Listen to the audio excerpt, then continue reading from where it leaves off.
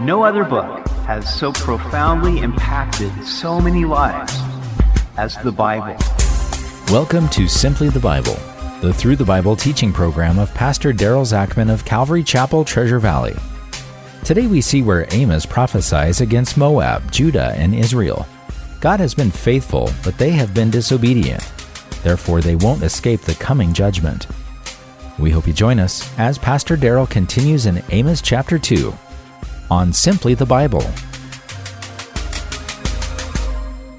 Amos was a farmer whom God called to be a prophet to the nation of Israel. He began prophesying against 6 Gentile nations. Now, even though these people did not have the laws of God, as did Israel, they were still accountable to God. Every person has a conscience, and his conscience will either accuse him or excuse him on the day of judgment. We continue in Amos chapter 2. Thus says the Lord, for 3 transgressions of Moab, and for 4, I will not turn away its punishment, because he burned the bones of the king of Edom to lime. But I will send a fire upon Moab, and it shall devour the palaces of Kirioth. Moab shall die with tumult, with shouting and trumpet sound. And I will cut off the judge from its midst, and slay all its princes with him, says the Lord. Now Moab was the 6th Gentile nation that Amos spoke against. They had refused to give Israel passage when they came into the promised land. Then the king of Moab hired Balaam to pronounce curses on Israel. But when that didn't work, the Moabites sent their women into the camp to seduce the men and lead them into idolatry. But the sin for which God would judge the Moabites was that they burned the bones of the king of Edom to ashes, thus desecrating them. Now God would in turn send a fire upon them to devour them. He would cut off both the judges and the royalty. We know that Moab was eventually taken by the Assyrians and became the home of numerous nomadic tribes, but the nation of Moab no longer exists today. Verse 4, Thus says the Lord, for 3 transgressions of Judah, and for 4 I will not turn away its punishment, because they have despised the law of the Lord and have not kept his commandments. Their lies lead them astray, lies which their fathers followed. But I will send a fire upon Judah, and it shall devour the palaces of Jerusalem. Now to this point, the people of Judah and Israel would have gladly listened to Amos giving his prophecies against the Gentiles. They didn't like these nations because they had been perennial enemies, so they would have rejoiced to see God judge them. But now Amos aimed at Judah and then Israel. Would the people of God be willing to listen to Amos when he convicted them for their sins? Notice that when Amos spoke against the Gentile nations, he mentioned sins against humanity. These nations had rebelled against the testimony of conscience, for they did not have the laws that God gave to Moses. But Judah sinned against the law of God. They despised his commandments. With greater knowledge comes greater responsibility. The people of Judah have been given the truth, but they preferred lies. They knew the true and living God, but they chose to worship dead idols. Therefore, God would send a fire on Jerusalem. The Babylonians would come against them and burn their city and their temple. While our nation has never been a theocracy as was Judah, we certainly have the knowledge of God's laws. Our nation was built on the worship of God through Jesus Christ. We were a Christian nation at one time. We have been given both the Old and New Testaments, and we are inundated with Bibles. We can pull them up on our smartphones, but how many people really are paying attention to God's Word? How many people are regularly reading the Bible? And of those who know God's commandments, how many are actually doing them? We will all give an account for the light that we have received. If I sin, then I have no excuse because I have been given so much revelation through the study of God's Word. Thus says the Lord, for 3 transgressions of Israel, and for 4, I will not turn away its punishment, because they sell the righteous for silver, and the poor for a pair of sandals. They pant after the dust of the earth, which is on the head of the poor, and pervert the way of the humble. A man and his father go in to the same girl to defile my holy name. They lie down by every altar on clothes taken in pledge, and drink the wine of the condemned in the house of their God. So God had several indictments against Israel. First, they were selling the righteous for silver. Now, this could have been trading slaves within the nation. Under the law, a Hebrew could sell himself for 6 years, but the 7th year he would go free. They could have been taking Hebrew slaves and keeping them longer than the 6 years, or they could have been selling them to other nations. Both of these practices were prohibited.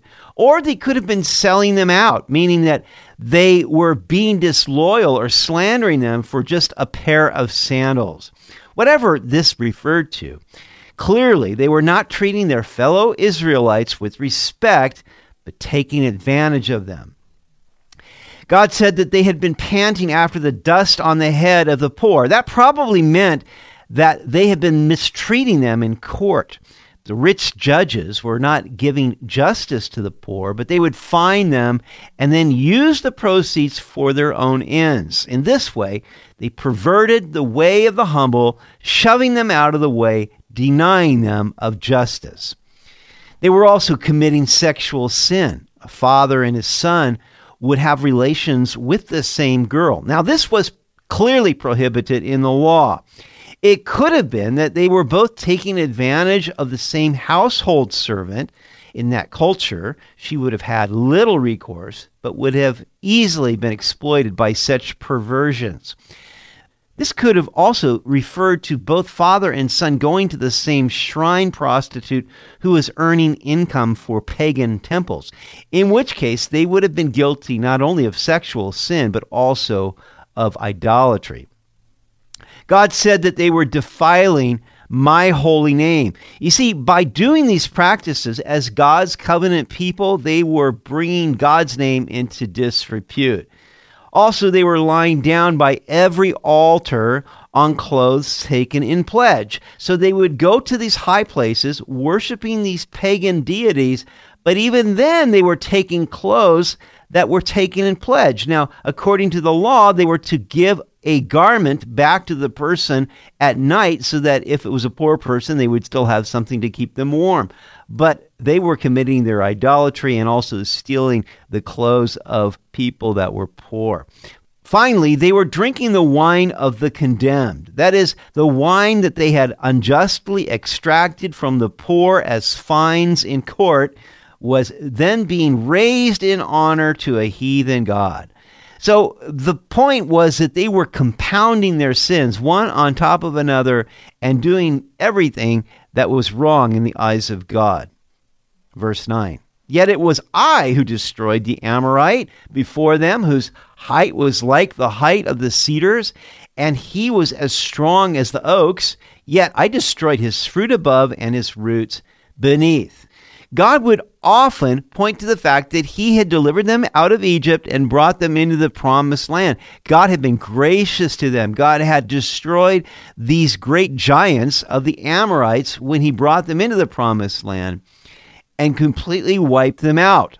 Also, it was I who brought you up from the land of Egypt and led you 40 years through the wilderness to possess the land of the Amorite. God had taken care of them through all those years, despite the fact that they had been so disobedient toward him. I raised up some of your sons as prophets and some of your young men as Nazirites. Is it not so, O you children of Israel, says the Lord? But you gave the Nazirites wine to drink and commanded the prophets, saying, do not prophesy. Now God had raised up these people to be a witness to Israel. The prophets would tell them what they were not doing right, would call them back to the law of God, would tell them, look, if you keep God's law, he will bless you. But they didn't want to hear what the prophets had to say. And then the Nazirites had taken a vow that they would not drink anything from the grapevine or drink any wine. They wouldn't cut their hair, but then they would give the Nazarites wine to drink and so pervert them. And yet they were to be an example of the life of holiness.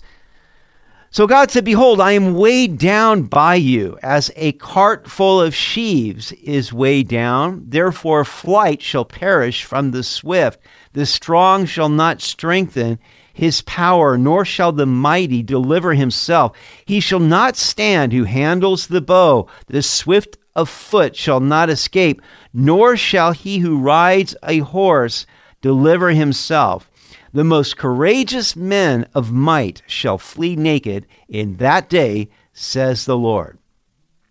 So the burden of their transgressions had weighed heavily on the Lord. Any parent knows this, that when their child does something terrible, it just weighs heavily upon their heart. And this is how God was feeling. Now, the consequences of their sins would weigh heavily upon them. Even the swiftest warrior would not be able to escape the invasion by the Assyrians that was coming. And the strong and mighty would not be able to deliver themselves. Even the most courageous among them would run away naked and in fear in that day. And so God used Amos to pronounce the judgment that he was bringing against his own people, Israel. They would have had trouble accepting these words. They were prosperous and secure at the time. Everything seemed to be fine. They were, after all, God's covenant people, and yes, they would expect judgments to come upon others, but surely they would be spared, right? But God is no respecter of persons. He shows no favoritism. When unbelievers commit crimes against humanity, God will hold them responsible. And when believers sin with knowledge against the commands of God, they will have even more to give an account for on the day of judgment. God sees all. The fact that he has been gracious to us and delivered us from our sins, the fact that he has given us so many resources and been so patient with us, that should cause us to seek him, to seek to obey his laws out of gratitude. So let us never use his grace, never use his patience as a license to loosen our morals or to violate our conscience or to transgress God's commandments. Because if we do these things, then surely we will not escape the judgment of God. Let's close in prayer. Heavenly Father, we thank you for the truth of your word. We thank you that you show us these things so that we might be warned. Lord, help us not think that we are the exception. Father, I pray that though we may look at others and see the sins in others, that we would look at ourselves as well and see, Lord, where our lives are not measuring up to the truth of conscience and the truth of your word. Lord, reveal these things to us so that we may confess them and turn from them and know your pleasure and your grace and your forgiveness and your mercy. We thank you in Jesus' name. Amen. You've been listening to Simply the Bible, the Through the Bible teaching program of Pastor Daryl Zachman of Calvary Chapel, Treasure Valley. We're happy to announce that we're building a new facility in Southwest Meridian.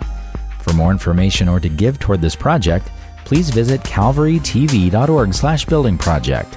That's calvarytv.org/building project. To listen to previous episodes, check out our Simply the Bible podcast.